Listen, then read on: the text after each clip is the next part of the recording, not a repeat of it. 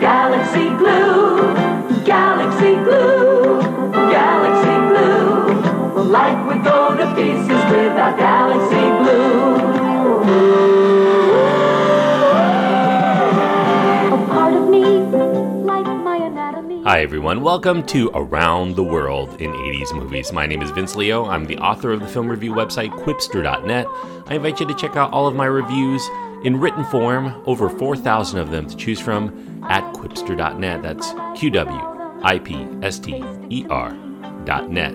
It not only includes films of the 1980s, but current films as well as classics that predate the 1980s, so I hope that you'll check it out there. So as far as today's film, this is the third of the Shrinking Person 1980s films. It is The Incredible Shrinking Woman. We've already done Honey, I Shrunk the Kids and Inner Space, so this will be the third and the final one that I'm going to be doing for now. And this is a film that I haven't seen. I watched it a lot. It came on cable. We had HBO way back when, and I would watch this all the time because, you know, it would show 3 times a day every few days. So this is one of those films like Willy Wonka and the Chocolate Factory that I caught a lot as a kid. But I haven't watched it since I was about 11 years old. So I was intrigued to see whether it held up in my mind and whether it aged well, or maybe just thought it was funny because I was just a kid and I was excited to see movies at that age. At home, especially. That was pre-VCR for us. It's a comedy, primarily. It does have some science fiction elements, and it stars Lily Tomlin, Charles Grodin, Ned Beatty, Henry Gibson, Elizabeth Wilson, and many others are in the supporting cast. It's a PG-rated film. There is some innuendo, some language, and it runs an hour and 28 minutes. Joel Schumacher is the director. Yes, that one.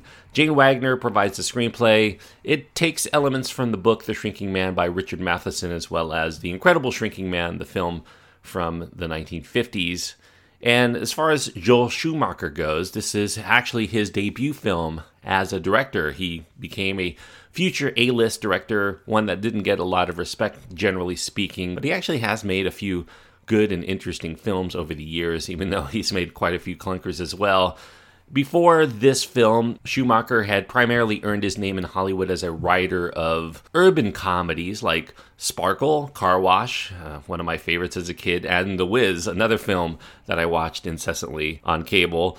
He took over the reins of The Incredible Shrinking Woman from John Landis, who was the slated director. Reportedly, John Landis walked a few days into the shoot when the studio wanted the budget slashed. After Lily Tomlin's previous film, Moment by Moment, bombed critically and commercially, it made the studio very nervous as far as whether she was going to be of box office appeal. This one is scripted by Lily Tomlin's collaborator and her lover, eventual wife, Jane Wagner. Wagner also wrote and directed Moment by Moment, so that's another reason they were a little bit afraid. And as I mentioned, this one takes a modern spin on that 1957 film, The Incredible Shrinking Man, only this one has much more of a comic twist. It involves a parody of marginalizing domesticity for women, especially in the late 70s, early 1980s. As far as that goes, the satire only goes so far.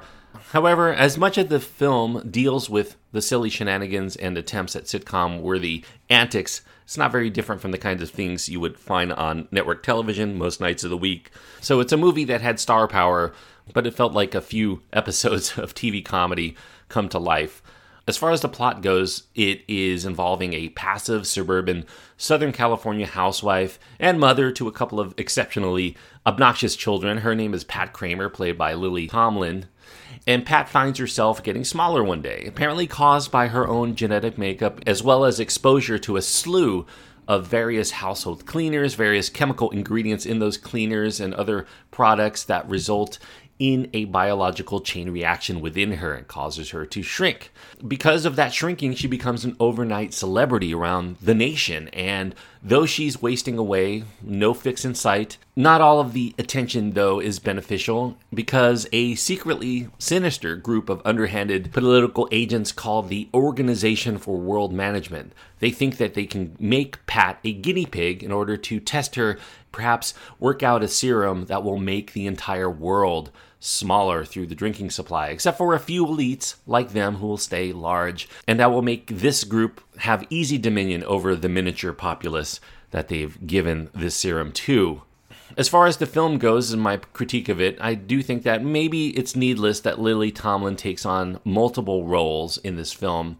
In addition to playing Pat Kramer, she has a sizable supporting role that incorporates her consumer product-minded stage character from her live stage performances, Judith Beasley. There's also a cameo role for one of her laugh-in characters that she created during her tenure there on television, Ernestine, the operator. Also, when this film played on television in the early 80s, there were some extra scenes that were injected into it, including one where Lily Tomlin plays Edith Ann, a young girl character that she also created for Laugh-In. So she does play quite a few roles in this film, but the strangest thing about the inclusion of Tomlin playing her own main character's neighbor is that there's no one who even comments about how the two women are complete dead ringers from one another. You have to kind of suspend your disbelief, and it would have been nice to at least include the fact that people understand that they are women that look just like each other. Maybe they could have been twins. I don't know. But it's never explained in this film. And so it's just part of the cavalier attitude toward filmmaking that they have here. The release date for The Incredible Shrinking Woman had been planned for the prior year, 1980, but had been pushed forward by the studio because they hoped that Lily Tomlin's box office rep would be reestablished by the December 1980 release of 9 to 5. It was a pretty good move because 9 to 5 would be the number 2 film at the box office for the entire year of 1980 as far as films that were released in 1980. And the only film that would make more would be the mega blockbuster The Empire Strikes Back that year. So 9 to 5 was a huge hit. She had some momentum going into The Incredible Shrinking Woman. Joel Schumacher, he shows early here his penchant for vibrant color schemes. He opts for a great deal of pastel shadings. There's a lot of pinks, a lot of yellows, and a mix of other very striking colors throughout the feature. Lily Tomlin actually in interviews compared the look of the film to Necco wafers. So if you know what those are, you know exactly the kind of pastel colors you're going to get here. This is a film that sometimes stumbles over its own tone, trying to balance the comic timing because they have to mix the effect of Pat's smallness in addition to Tomlin as Pat trading back and forth in conversation with herself as Judith, her neighbor, and that results in occasional awkwardness of the pace. Never really quite allows the comedy to zing when it should when they keep having to edit all of these pieces that they shot separately together. As far as the looks of the films goes, on board is Rick Baker. He's that legendary makeup and effects guy. He already had used a simian suit in his work during 1976's King Kong, the remake, and Baker appears here as Sydney, this gorilla. A very convincing suit. I mean, it's not 100% convincing, but for the comic purposes of the film, it works really well. He does a great job there. He would go on to work with the original director of The Incredible Shrinking Woman, John Landis, that same year in An American Werewolf in London, for which he would take home an Oscar for his makeup effects work. Although the effects of the film, other than what Rick Baker brings to it, have not really aged well, there are still some highlights. There's a scene in which Pat falls into the garbage disposal that's on the verge of getting used that creates a little bit of tension for us in the audience. There's also an appearance by Pat Kramer on the Mike Douglas Show because of her celebrity status. That's another real delight. And the climax of the film that involves Sydney, the gorilla, it teases something actually more interesting, a different way that the film could have gone. But the laughs, unfortunately, through the final third of this movie are largely absent because Tomlin takes a back seat to the technical aspects of the production, including some very large props in order to give Lily Tomlin the appearance of miniature size. In fact, anything that has to do with the plot of having to get the serum from her, that really offers mostly tedium.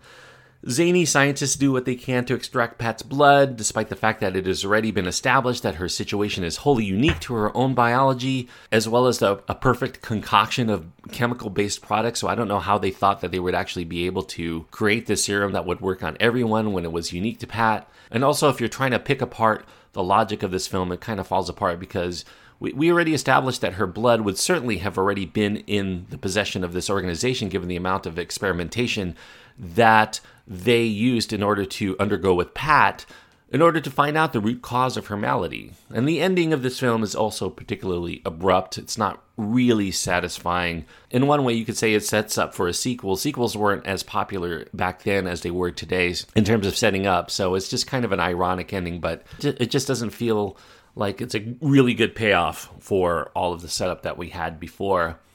The pleasures of the title gimmick, the shrinking woman, they're mild, but they are there. There are a few genuinely clever laughs in the film. I don't want to go overboard in saying that this film is without merit. I actually do think that there's some really good funny moments in this film. But those moments are sporadic, but they will appeal to people who love these kinds of comedies, especially for fans of Lily Tomlin's brand of character-based humor. If you love Lily Tomlin, I do think that this is definitely something you should probably check out at some point.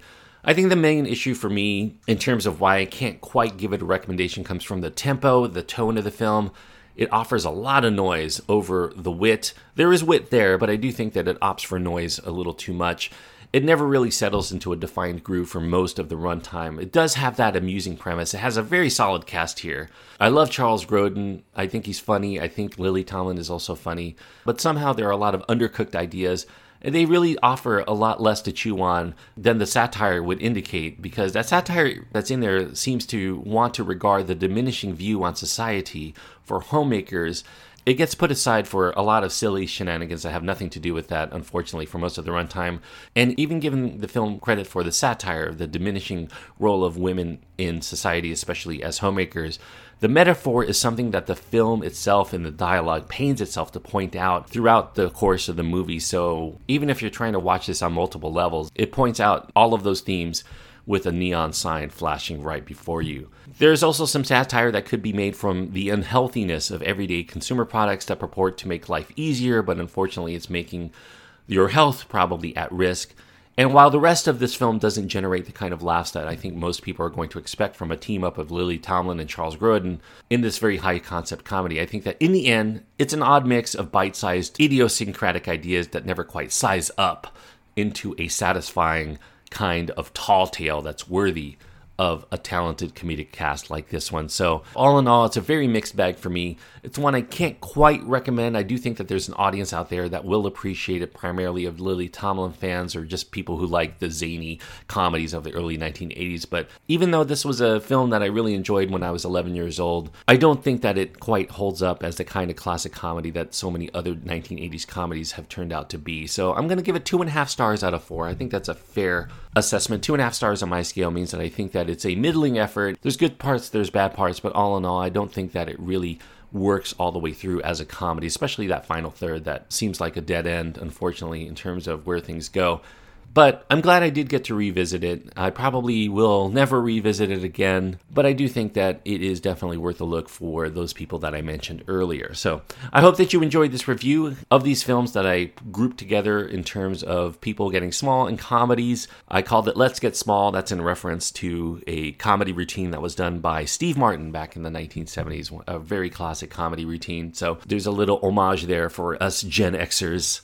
As far as what the next group of 3 movies I'm going to be covering as we're getting into the holiday season, as I'm recording this, it's almost December, but I'm going to be looking at 3 well-known Christmas movies of the 1980s, and we're going to start it off with arguably the best of them all, A Christmas Story from 1983. And I hope that you enjoy those sets of films as much as you enjoyed the previous set of films. And as we get into the new year, if you have any requests as far as what kind of movies that I cover here on Around the World in 80s Movies, obviously I'm looking at films in the 1980s and also those films that influenced the 1980s as well. So as long as I can kind of package a theme together, I will be able to cover a wide array of movies throughout the decade. It's a decade that really formulated a lot of my opinions about movies and what I consider to be good movies, and so many of my favorite movies still today came out in the 1980s, so I'm looking forward to delving even further into the decade and providing those for you. I do want to mention my other podcasting work. You can also find new reviews of brand new movies on my other podcast called the Quipster Film Review Podcast. Any place you're listening to this now, do a search for the Quipster Film Review Podcast and you'll find me there. Also, I'm the co-host of the extra film segments of the In Session Film Podcast, a very popular film podcast out there. It is excellent. I'm very proud of the work that not only JD and Brendan do there, but my contributions to that show. It's something that I regard very highly, so I hope that you'll check those out. Go to InSessionFilm.com for more details on that. Until next time, thank you everyone for joining me on this journey around the world in 80s.